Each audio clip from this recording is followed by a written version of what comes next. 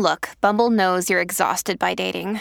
All the must not take yourself too seriously and 6'1" since that matters. And what do I even say other than hey? Well, that's why they're introducing an all-new Bumble with exciting features to make compatibility easier, starting the chat better, and dating safer. They've changed, so you don't have to. Download the new Bumble now.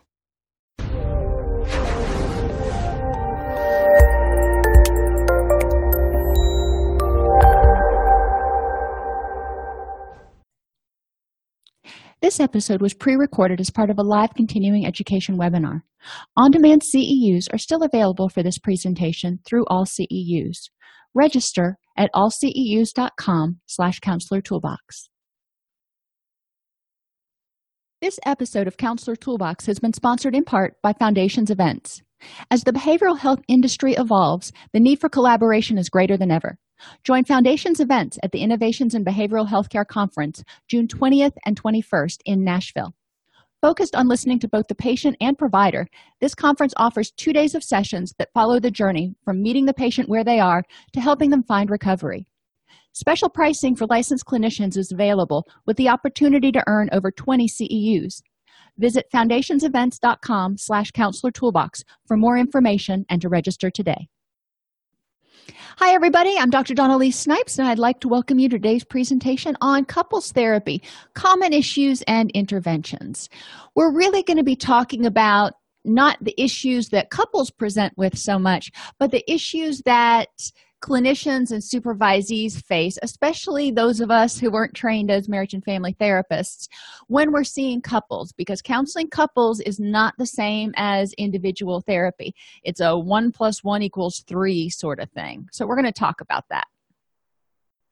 We're going to spend about the first half of class identifying the goals of couples therapy. We'll identify some common mistakes that I see, especially my supervisees, making in couples therapy. And we'll explore things counselors need to consider when working with couples. One of the first goals of therapy with anybody is to provide a confidential dialogue which normalizes feelings. And when you're working with a couple, you may have two people that feel very differently about a particular situation, maybe their finances or how the relationship's going or sex or who knows. We want to be able to allow them to express themselves and normalize their feelings so they're not feeling like one person's wrong and one person's right. From their phenomenological reality, they're both right from their own perspectives. We want to enable each person to be heard, which is generally a challenge initially because a lot of couples, by the time they come to therapy, they've already sort of tuned each other out and they're trying to get their point across so much that they're not hearing the other person. We want to enable each person to be heard by the other one, and we want to enable each person to hear themselves. We want people to hear themselves saying, it's your fault this, and projecting blame or hearing their part in what's going on. What's important, though, in the session is to make sure that we as clinicians set boundaries so each person feels safe and empowered to express his or her point of view in a way the other person can hear and understand, even though the other person may not agree. That's a lot of stuff crammed into one thing. So how do we do that?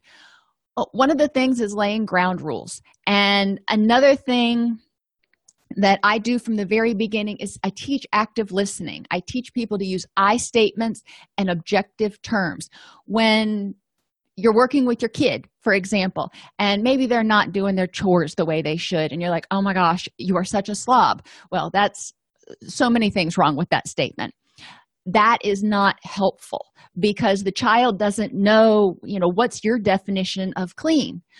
Instead of saying that, saying, I feel very frustrated when I walk into your room and I see that there are clothes and underwear all over the floor and dirty dishes on every countertop, on every flat surface.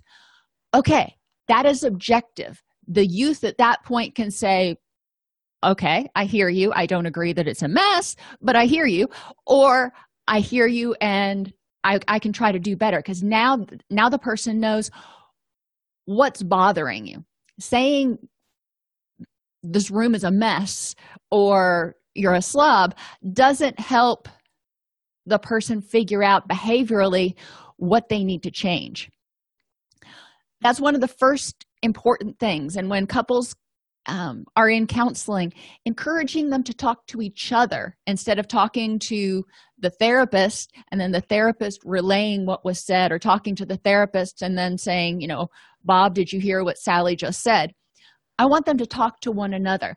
That way they can start practicing these skills in session. And if they start going to you statements and blaming statements and not using active listening, I can call a timeout and I can help them rephrase and restate what they're trying to state. They're still communicating the same message, but saying it in a way that is less likely to provoke resistance from the other person.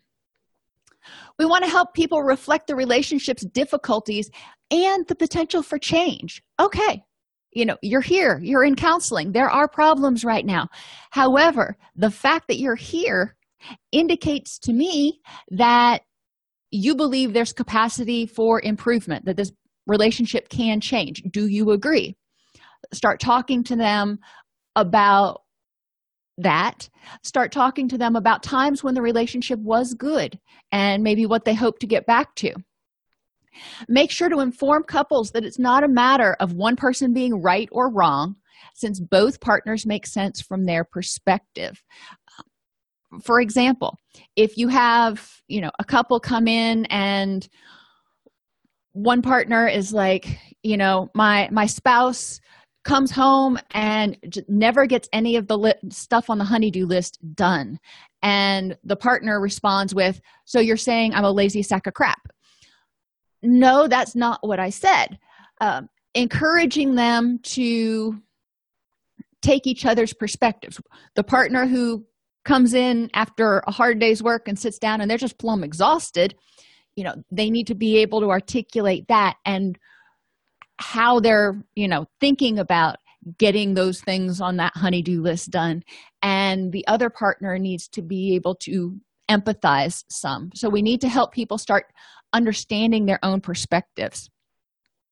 We want to identify times in the past, like I said, that have been good and what was different. Maybe it was before you had kids, or maybe it was before your job got so crazy, or what was different back then when the relationship was good or you were happy. And that's very subjective.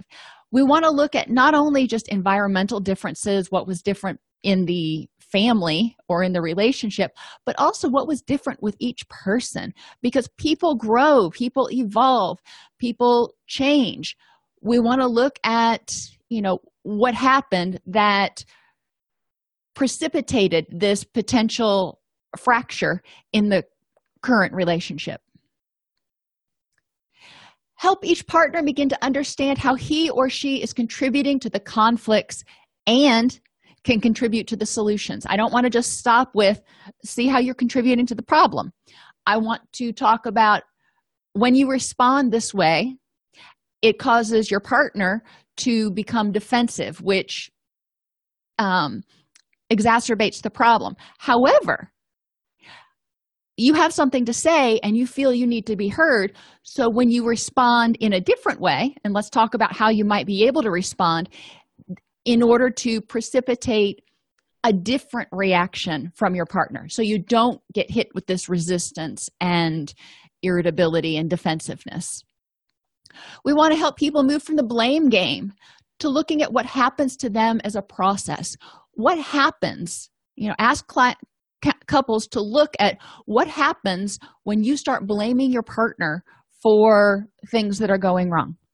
When you start blaming your partner for the problems in your relationship, what happens to the relationship? It becomes you against me. It becomes an adversarial sort of thing, and there's no more sort of us. There's no collaboration, working together. The blame game also implies that it's all one person's fault generally, which we know that it's almost never just one person's fault.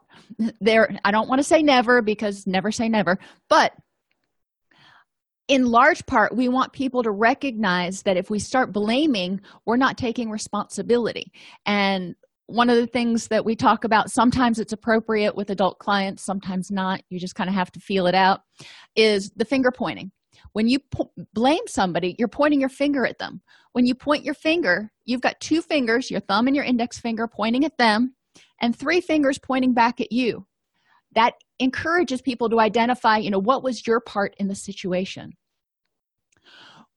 When there are conflicts and when there are problems, we want people to start looking for exceptions. If they come in and they go, we fight all the time.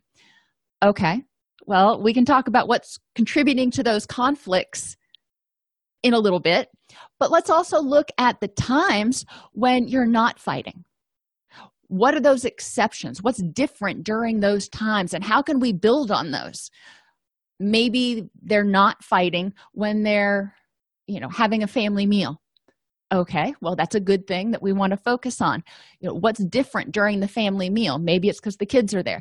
We don't want to use kids as pawns for, in counseling, but we do want people to start recognizing that, I can sit through an entire meal without being adversarial.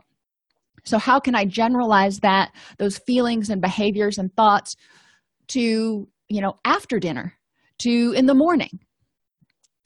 We want to help both partners see the relationship in a more objective manner instead of all good or all bad or oppressive or using any of these extreme words.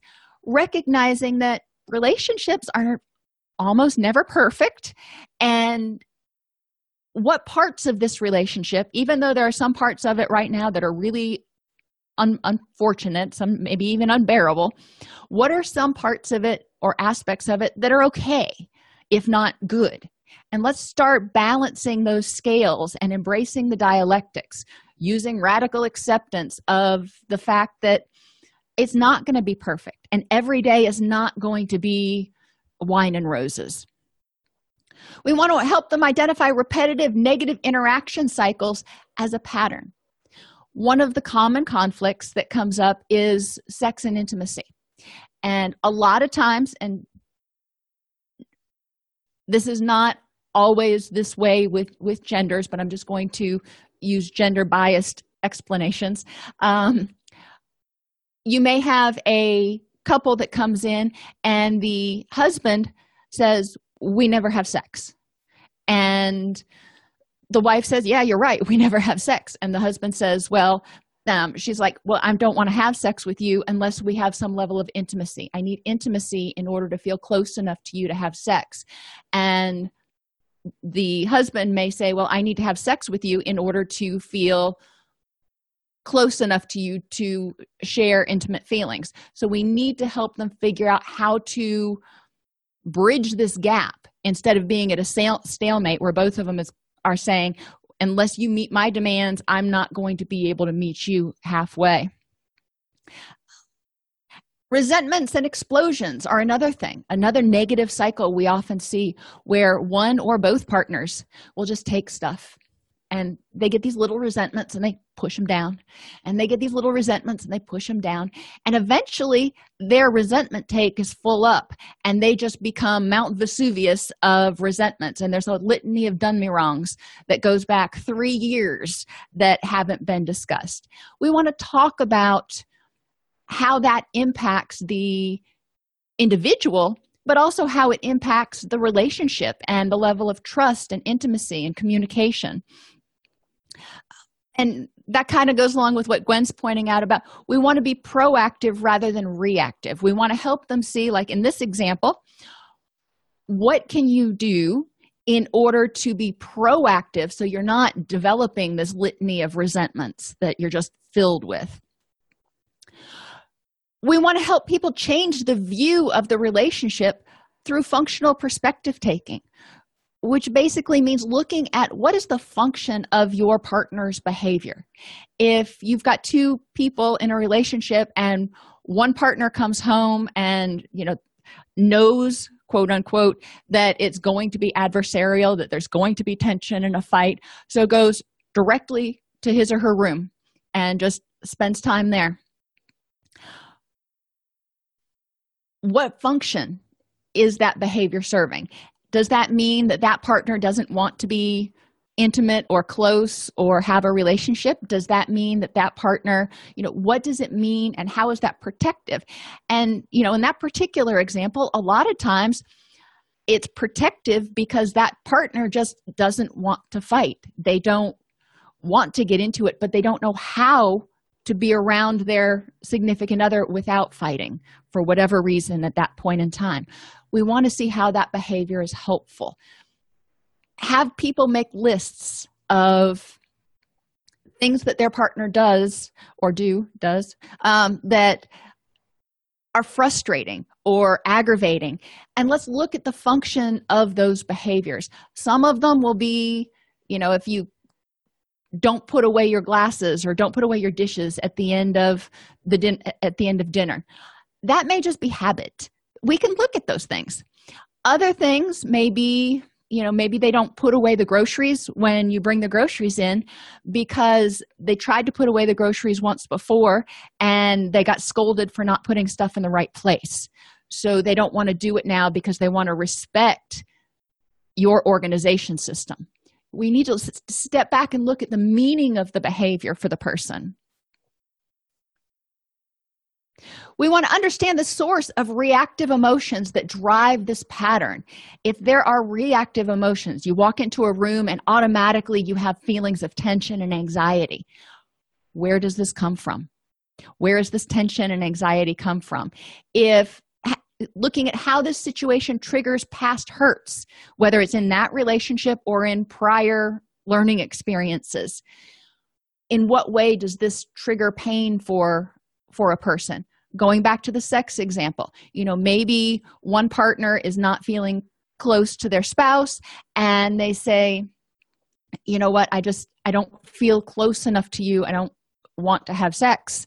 And the other partner feels like that is very rejecting and they feel like they're being abandoned. So we may want to go back to other abandonment experiences. We also want to look at how they got to that point where the intimacy had dissolved that much.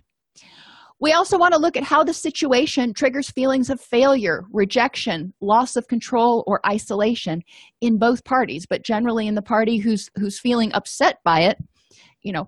In what way does this make you feel like you're a failure as a partner, as a person, or you're being rejected?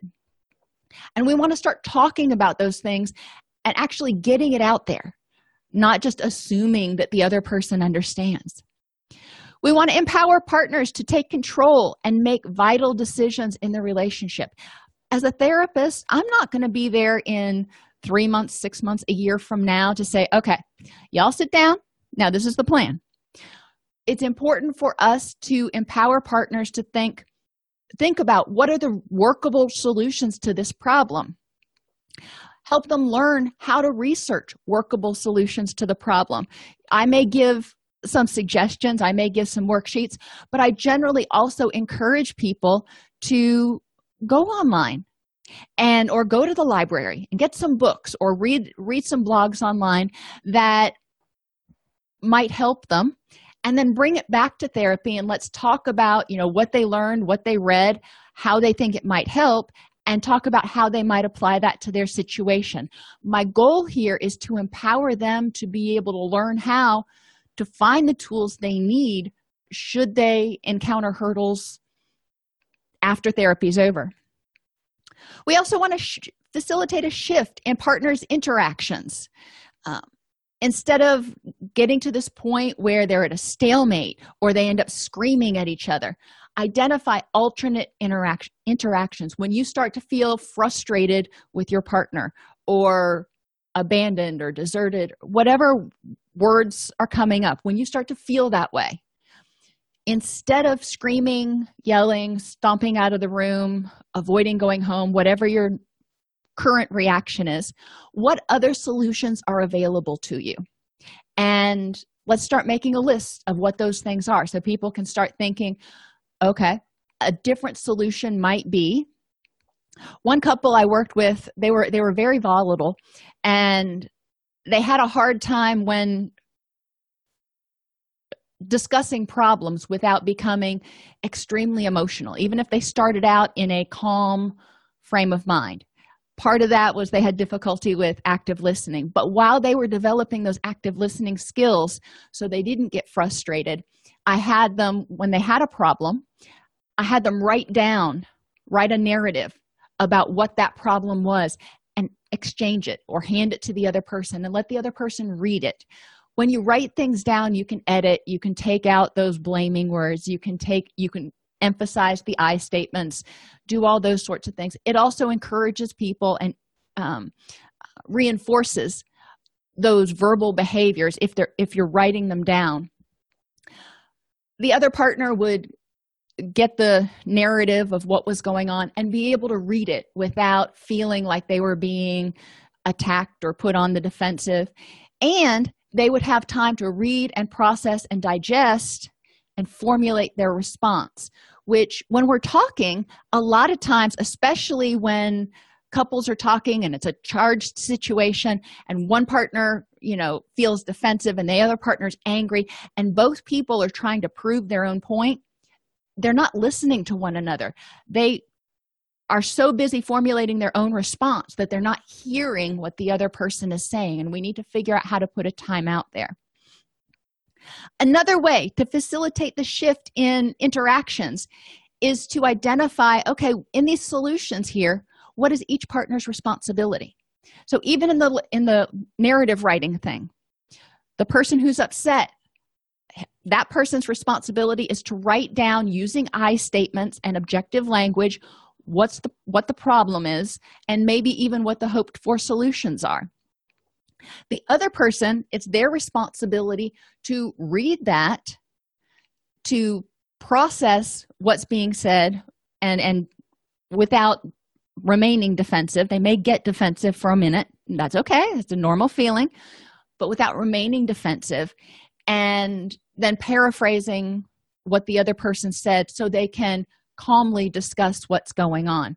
And if the other person is also not able to actively discuss what's going on without getting overly emotionally dysregulated, they can write a narrative back.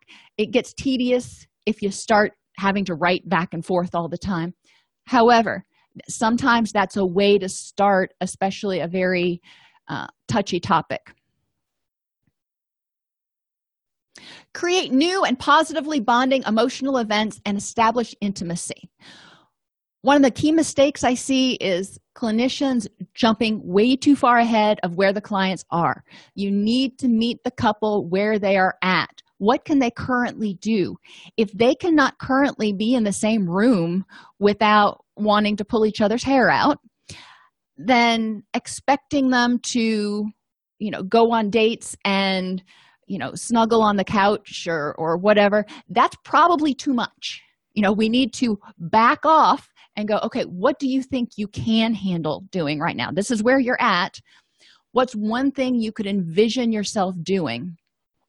And they may not have an answer for that right away. So another question you can ask is, what do you hope you'll eventually be able to do as far as intimacy is concerned? What do you want that to look like? Do you want to be able to snuggle on the couch while your partner rubs your feet or whatever the case may be? Just get an idea of what it looks like and go, okay, that's a 10. Now, we're at 0. So what's the first step to getting there? Maybe being able to share a meal together, and then maybe working up to being able to watch TV together in the evening, or do something in the evening where you're not really having to interact, you're just in the same room, and then getting to the point where you're sitting on the couch together, maybe holding hands, maybe not. Even just sitting on the couch together next to each other so there's contact can be effective. Not everybody likes to hold hands. figuring out what those steps look like and helping people start nudging in that direction, recognizing that, they're going to only be able to do what they can do. Teach the 5 love languages. In order to establish intimacy, we need people to feel like they're heard and feel like they're loved and respected and appreciated. Help people learn, and you don't have to have them read the whole book. The 5 love languages: touch, gifts, words, acts, quality time. Have them list in order of preference their 5 love languages, and then give examples of what those love languages look like for them. For example, touch could be a hug, or it could be a back rub, or it could be something more intimate than that, or it could be kissing, or it might not be. We don't know until somebody articulates what that looks like. Having them define what those love languages look like, it clues their partner in, and they exchange sheets so each one knows, okay, when I am showing love and appreciation for my partner, these are things that I can do that he or she will recognize as an attempt toward appreciation and intimacy. We want to foster a sense of attachment between partners. Secure attachment with kids, with adults, it's characterized by responsiveness, being responsive to your partner's needs. When they're having a bad day, being willing to say, tell me about your day. Being consistent, having compassion and empathy, actually caring for the other person, and mindfully paraphrasing what's going on. And we're going to talk about that activity in a minute. But responsiveness, consistency, compassion, and caring are so important. And we want to teach people how to do this. Sometimes they'll look at you again like you're crazy. I want you to think, if your child walked into the room and was, walking like that and acting like that, or grumbling or seemed upset, what would you do? Okay, I want you to do that same thing for your partner. If you would ask your child, what's going on? You seem like you're having a bad day. Hey, let's do that to your partner. Sometimes the walls of resentment have built up so high that people can't generalize. They might do something very nice and be very responsive and consistent with everyone else, but they have this wall between them and their partner. So I want them to continually ask themselves, if this were my best friend or my child who was acting like this or saying this, how would I react? Okay, now let's see if I can mirror that with my partner. Decrease emotional avoidance. When people are feeling upset, what will they do? And we want people to practice mindfulness.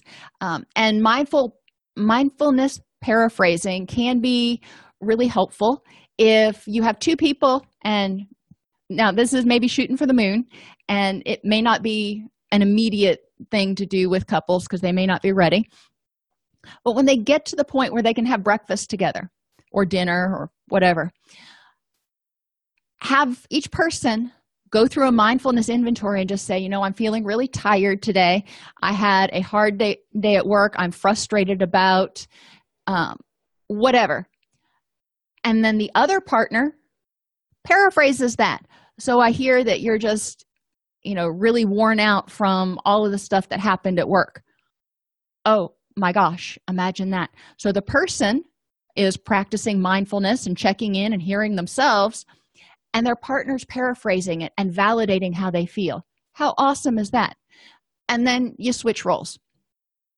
So we want people to know that, or identify ways to decrease emotional avoidance instead of just not feeling anything, or when you get upset, automatically going to the computer, or when you get upset, automatically, burying yourself away in a room and watching TV in your little cave. What can you do? Practice mindfulness. Know what you're upset about. Practice radical acceptance. Accepting the fact that things may not be great right now, or there may be a problem, but there are also other good things that are going on. Practice distress tolerance, and you can look up the acronym IMPROVE or ACCEPT from dialectical behavior therapy to help people identify tools that they can use to help them get from their emotional mind into their wise mind. And problem solving. Obviously, eventually we want people to get down to problem solving. One activity you can do in session is ask them, when you're upset with your partner, what will you do? So the problem is right here. And we want to identify right now, when you get upset with your partner, when you have a problem, what behaviors do you do? Do you yell? Do you slam doors? Do you withdraw? Do you drink? What is it that you do? What thoughts do you have about yourself, about that other person, and about the relationship, and just kind of life in general? And sometimes people may think, life's not worth living, or, I'm going to be miserable the rest of my life. Whatever the thoughts they are, get them out there. And what feelings do you have? And each partner is doing this on their own worksheet, getting all that stuff out so they can see that those are behaviors, thoughts, and feelings that probably move them away from their goal of mending this relationship. Their goal of mending the relationship is still there. It's over here on the right-hand side. So I want them to identify what things could you do, what behaviors could you do instead that would help you handle this problem in a way that will help you continue to start repairing your relationship. What thoughts could you have that can help you deal with the problem in a way that nurtures or, helps you work on your relationship? And what feelings can you work on enhancing that will help you work towards nurturing this relationship? And feelings can be like feelings of forgiveness or acceptance or compassion, empathy. All of those things, all of those feelings are generally toward feelings. They're feelings that if the person has them, it's going to help them move toward a healthier relationship. Promote strengths in the couple. Ask them, what are your strengths as a couple? Not as an individual, but as a couple. What strengths do you have? And a lot of times, they can say, well, we agree on these types of things and we both enjoy doing these sorts of, okay, great. Then what are your strengths as individuals? For example, my husband and I, we are very, very different. I am very structured. I am very, time and deadline oriented. I, don't like clutter. I don't like flat surface-itis. Those are sorts of things, and I consider those strengths. I tend to be tidy. I tend to be good with money. I tend to be structured, compassionate, yada, yada, yada. He is extraordinarily gifted at household repairs and computer repairs and those sorts of things. There are a lot of things that he's good at. He's much better at teaching our son to drive than I am. So looking at our strengths that we have and both things that we can do and qualities about us. I tend to be overly compassionate. He tends to be, a little bit on the overly logical side. But between the two of us, when we synergize, we balance each other out. Looking at that, respecting the fact that, you may be very different, but that may be a good thing because you might balance each other in some way. And identify positive things you did for your partner, or positive things that your partner did for you in the past week. That's a way to promote strengths. It's a way to highlight attempts at improving the relationship. One article I read talked about 9 minutes of connection. Most people in the morning, right after work, and right before bed, those are main transition points during the day. And that's when connection can be most meaningful because people are sort of wrapping up one thing that they're doing and getting ready to launch into the next phase of their day. So if you can spend 3 minutes in the morning talking to your partner, 3 minutes after work, and then 3 minutes before bed, just talking about, doing mindfulness check-ins or whatever it is, it can really help promote strengths and communication in the relationship. When we do an assessment for couples, we do want to assess their communication abilities, and a lot of that will be very clear during the assessment. If one partner tends to be dominant in the conversation, we want to make sure that we balance that out and look for blaming, look for lots of you statements, anything that we may want to address as far as less than helpful communication styles. We want to identify conflict resolution methods. How do you guys solve arguments? And if the answer is we don't, well, there you go. We want to explore how each person appreciates the differences between themselves and their partner. Explore financial management, leisure activities, sexuality and affection, family and friends, relationship roles, children and parenting, and spiritual and cultural beliefs and values. Looking at all those things, how each partner feels, each area is going, what each partner wants in each area for themselves as well as for the relationships, and then try to figure out where the us is, where the melding comes together. We also want to identify what each person's goal for treatment is, and ask each individual, what changes are you hoping will come out of therapy? And what is the reality of the situation for you right now? When you had to describe your relationship to me, what would you tell me it was like? Doesn't mean the other partner has to agree. I want to understand your perception of the relationship from your point of view. And I always look at temperament because I believe it's very, very important to understand people's natural tendencies. Extroverts talk things out while they're thinking and really enjoy being around a lot of people. If they have a problem, they're going to want to talk it out. And if they can't talk it out with their partner, they're probably going to call their mom or their girlfriend or their best friend or whomever it is to talk it out. Introverts tend to like to have quiet time when there's a problem, to think something over, mull it around in their brains. Extroverts often take it personally when introverts take their time away to get their thoughts together. And it's important to help people understand just the different temperament styles. It's not that John is rejecting you when he's had a bad day and he goes out onto the porch as soon as he gets home. He needs to get his thoughts together before he can come in. For the other person, for Sally, maybe Sally likes to decompress by talking about her day. If they both get home at the same time, John may be ready to explode already, and he may need his downtime. Sally may feel rejected if John goes out onto the porch. We want to negotiate. Number one, help each person understand why they're doing what they're doing and how they can effectively help each other, decompress at the end of the day.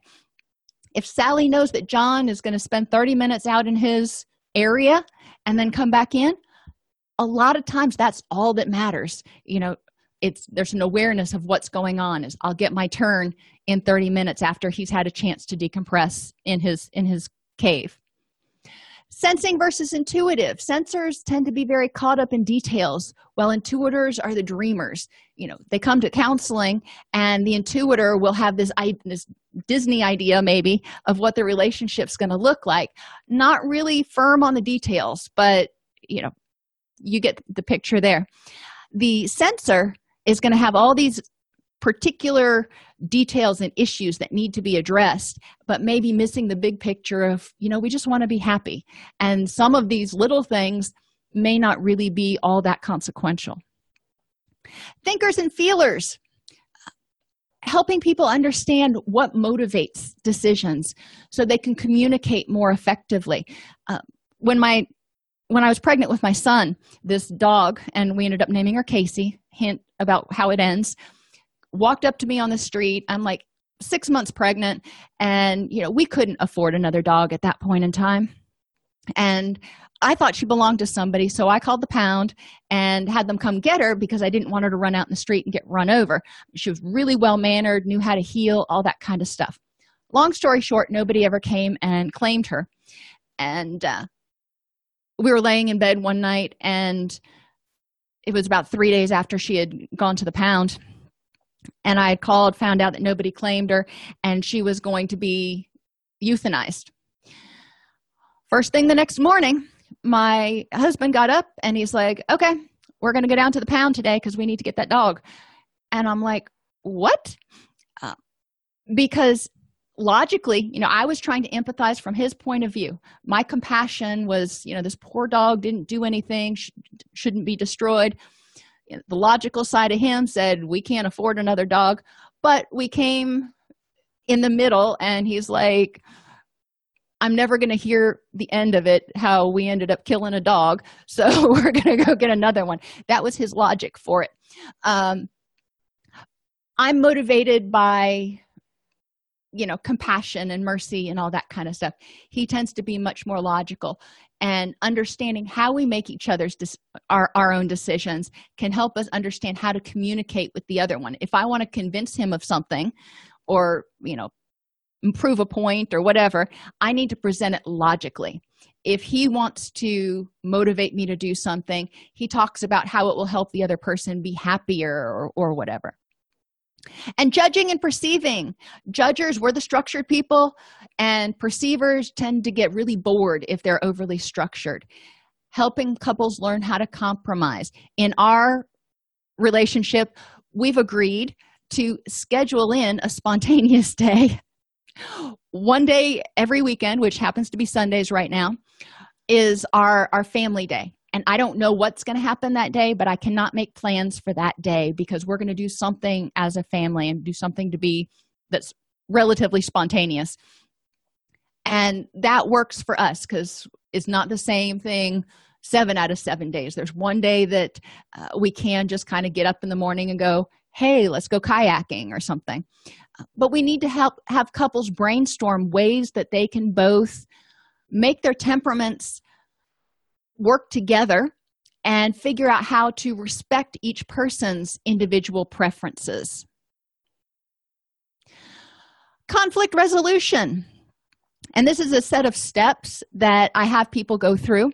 Set a time and place for discussion. Define the problem being specific and objective. If it means you got to write it out, write it out.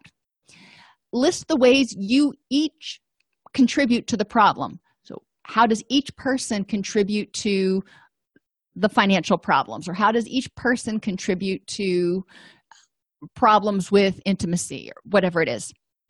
Identify past unsuccessful attempts at resolution. This will give you an idea about what doesn't work, or at least what hasn't worked until now. Brainstorm 10 possible solutions. Discuss and evaluate each solution.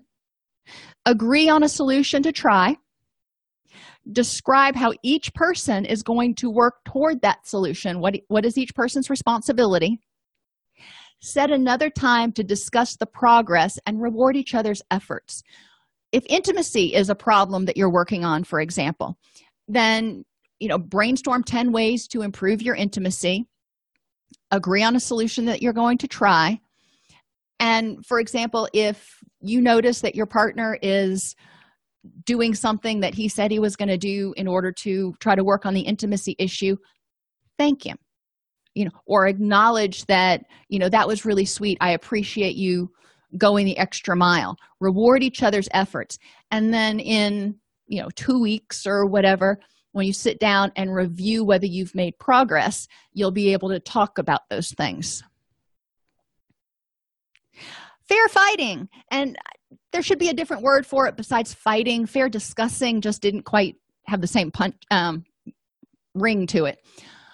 Know when you need a timeout. I tell people, do not engage when enraged. If you are angry, you've got that adrenaline flowing, that cortisol flowing, you've got, tunnel vision probably going on. That means you're also probably not hearing what's being said to you. Do not engage when enraged. Use distress tolerance techniques to get into your wise mind. Identify what you were thinking and feeling and why it became so difficult to discuss it.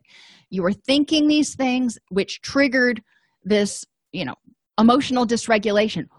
What were those thoughts that made you go from having a thought to being enraged?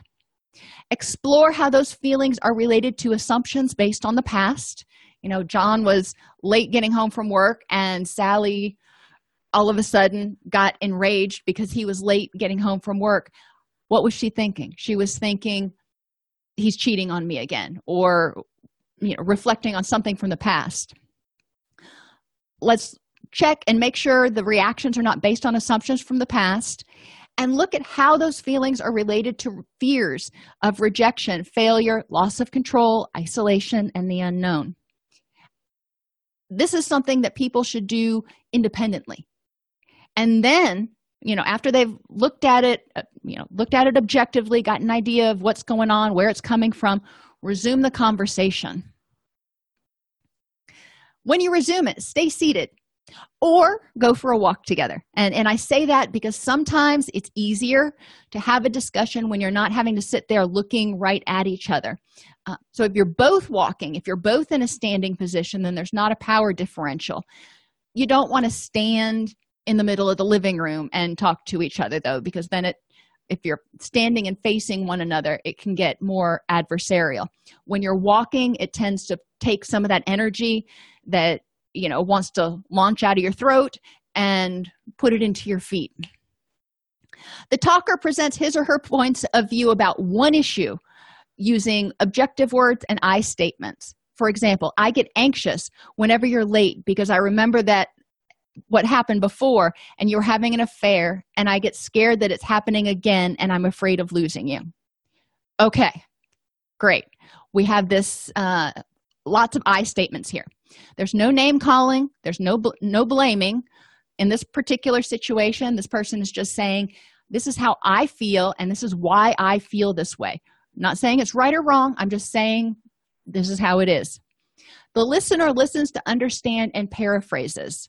So the listener would say, when I'm late, you feel vulnerable and get afraid that I might be planning to leave. Okay, that's a decent paraphrase. If the talker agrees, the talker says, yeah, exactly. Or, no, you're not hearing me, and then clarifies what they were intending to say. The listener continues to listen, to understand, and paraphrase until the talker feels completely understood. When the talker feels fully heard and understood, then the roles switch. And then the person who was listening gets to say, it's really frustrating that, I feel like I have to call in if I'm going to be 5 minutes late, yada, yada, yada. Encourage them to start having this discussion where they're paraphrasing so they can take each other's points of view a little bit better. After both parties feel fully heard about what the situation is, then solutions are discussed. One activity that's kind of cool is learning to listen. Couples face each other, and you identify one as a sender and one as the receiver. The sender is asked to figure out or offer a one-sentence guess why he or she thinks that the partner decided to come to the therapy appointment. So they may say something like, I think you came to this session so I can learn how to be nice to you. Regardless of whether it's true, the receiver mirrors it. And this is, intro to paraphrasing. So you think I came to this appointment today so you'll learn how to be nice to me? Yes. Okay. So that was a good paraphrase. They may not agree, but that was a good paraphrase. The sender keeps adding more reasons. I also think you're here because you want to save our marriage. And then the receiver can paraphrase that and go, so you think that I want you to learn how to be nice to me so we can save our marriage. Okay, that might be accurate.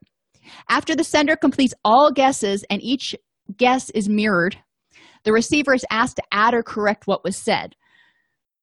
And it may look something like, it's true, I am here to save our marriage, but it's not a matter of you being nice to me. It's more a matter of helping us learn how to talk to each other so we can work through disagreements instead of arriving at stalemates. Something like that. But this is, one of those intro activities. Obviously, you're doing it the first day in session, which is one way to start helping people learn how to listen and keep their mouth shut. If they're not worried about formulating a response because they know now's not the time they get to talk, then they're going to be more able to listen to what's being said. Seeking forgiveness. Sometimes we need to seek forgiveness in relationships. Try to understand or empathize with the pain that you've caused. Even if you didn't intend to cause pain, or if you think the other person brought it on themselves, or whatever the reason, if something that you did caused the other person to experience pain, or the other person reacted with pain, then understand and empathize where that pain may be coming from. Take responsibility for your actions and make restitution if necessary. I don't like the word restitution, but I couldn't come up with another one. If you did wrong, admit it and then try to make it right if you need to. It could be saying, I won't do that again. It could be changing your behaviors. It could be, calling your mother-in-law and apologizing, or whatever it is. Take responsibility. Assure your partner that you will not do it again, or will work toward a resolution. If you have two partners that are at a stalemate over something, and one partner, let's stay with the sex thing because that one is one that comes up a lot. One partner does not feel any sort of attachment and just is not wanting to have sex with their spouse. We don't want them to go into it and feel like they have to say, okay, I'm sorry it hurt you that I wouldn't have sex with you. I'll never deny you sex again. No, that's not respectful or empowering in any sort of way. So we want them to agree that they'll work toward a resolution to this, so maybe they can resume some level of intimacy that both of them find acceptable. Apologize and ask for forgiveness for what parts you had in it. Every situation, both parties played some part in it. Apologize and ask for forgiveness for what part you had, and forgive yourself if necessary. Granting forgiveness. It's not as easy as going, I accept your apology. We need to encourage people to acknowledge their pain and anger. Be specific about their needs for the future, to give up their right to get even, but they can insist on working toward a resolution. Again, it's not saying that, all right, if I grant you forgiveness, then I'm going to get my way. It's saying, all right, I'm going to forgive you, and we will use that energy, instead of being angry at each other and resentful, we'll use that energy to work towards a solution. Let go of blame, resentment, and negativity. Communicate your forgiveness to your partner. And when it's safe, work towards reconciliation. And I don't necessarily mean just physically safe. I mean emotionally safe. I don't want people to rush into or feel like they're being pressured into something in order to commit, in order to fulfill some sort of a contract. I want people to feel like they're doing what they're doing willingly and happily. Improving intimacy. Intimacy triggers oxytocin and dopamine. We want to ask the couple to face one another. And this can be hard for some couples. That might be as far as they can get. The sender is asked to state one thing he or she likes about the receiver. And so one example could be, I really love what a hard worker you are. That's pretty benign in the compliment category. The receiver paraphrases this appreciation. You appreciate how hard I work. Okay, we're again practicing paraphrasing, but we're eliciting compliments, if you will, from one another. And it can make people feel vulnerable to give compliments sometimes, and it can make people feel vulnerable to get compliments sometimes. So this helps improve intimacy because there's a little bit of risk-taking here, and there's a little bit of revealing what your innermost thoughts might be. The sender then deepens the appreciation by using the phrase, this is so special to me because.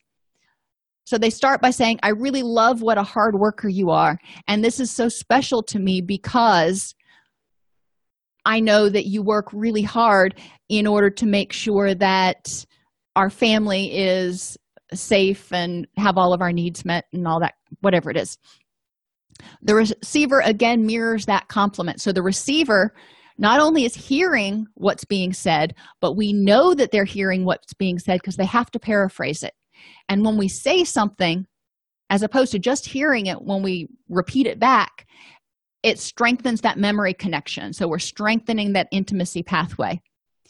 And the process is repeated with the receiver offering appreciation. I like it if couples will commit to doing this once a day.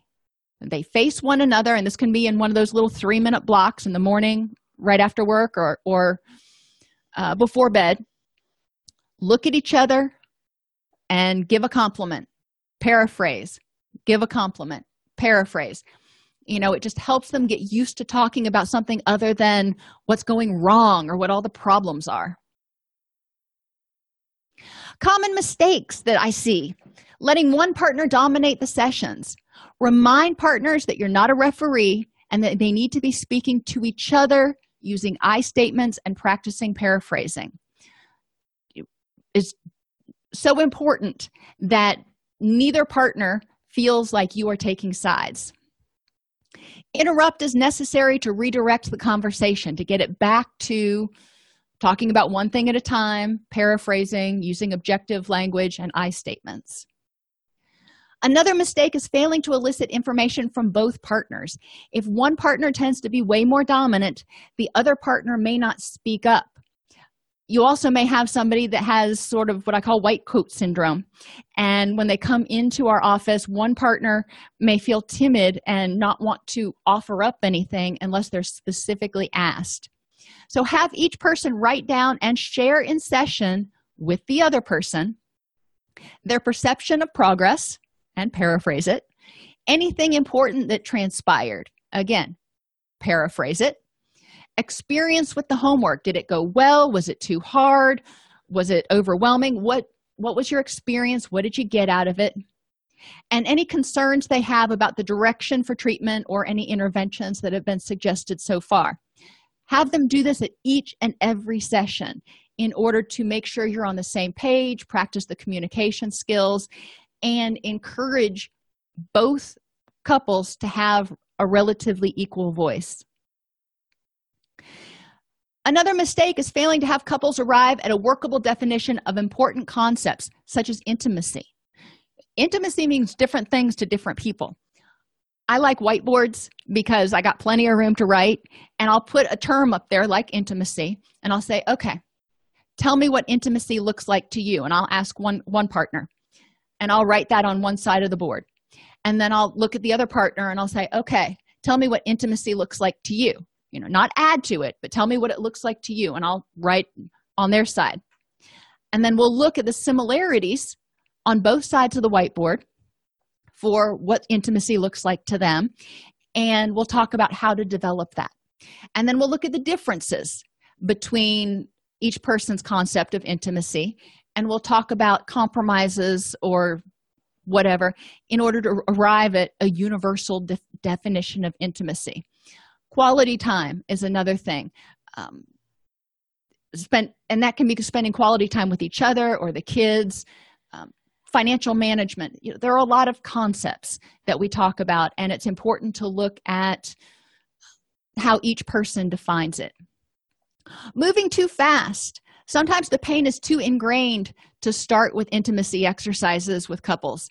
Start with what the couple thinks they can both handle. And the final mistake is imposing your vision of a happy relationship. Some relationships are consensually non-monogamous or polyamorous. Maybe that's not your cup of tea. Maybe religiously you don't even believe it, but if it's their preference, then we need to understand it and support them in order to help them, work on their relationship as they define it. Pornography. Some couples actually watch porn together. Some couples, watch porn separately, but they know that the other person's watching porn. And it's okay. And they are fine with that in their relationship. That is up to them. And pornography doesn't just have to be videos or pictures. It can be, trashy dime store novels or whatever. But it's important to understand if that's something in their relationship that they want to keep, then, we don't need to talk about all the ills of pornography. Not every couple sleeps together because, a lot of times I hear couples don't sleep together because they have very different schedules, and or one partner may have sleep apnea. And even with a CPAP machine, those things are noisy. They can't get quality sleep if they sleep in the same room. Okay, well, if you're not going to sleep in the same room and that works better for you guys, then how can you maintain that intimacy? What can you do during non-sleeping hours? And then sex. And there's a whole litany of information out there about asexuality that we need to be aware of. Not everybody has the same sex drive, and it's important to help couples be able to talk about what works for them. And, sometimes couples even agree to have an asexual sort of relationship. And there are a lot of articles and things out there that would say, no, you have to be having regular sex. That may not be what works for that couple. We need to be culturally and individually responsive. We're nearing the end of this episode, but I wanted to take a minute and thank everyone who listens to Counselor Toolbox podcast. I truly, truly appreciate you. I would be grateful if you would please go into your podcast player and rate Counselor Toolbox. The more 5-star ratings we have, the higher we rank, and the more people we can reach with these free resources. If you have comments or topic suggestions, please email us at support@allceus.com. Working with couples is very different than individual therapy. You got 1 + 1 = 3. You've got one partner, the other partner, and then the relationship. Key challenges are to help each person understand the other person's perception of the problem and resolution, understanding what the problem means to each person and how it might be triggering stuff from the past or serving to protect them in the present, helping them increase motivation and efficacy, ensuring both partners hear each other and themselves, and rebuilding the intimacy bridge with a foundation of trust. If this podcast helps you help your clients or yourself, please support us by purchasing your CEUs at allceus.com or getting your agency to sponsor an episode. A direct link to the on-demand CEUs for this podcast is at allceus.com/podcast CEUs. That's allceus.com/podcast CEUs. To sponsor an episode of Counselor Toolbox and reach over 50,000 clinicians per week, go to allceus.com/sponsor. Thank you.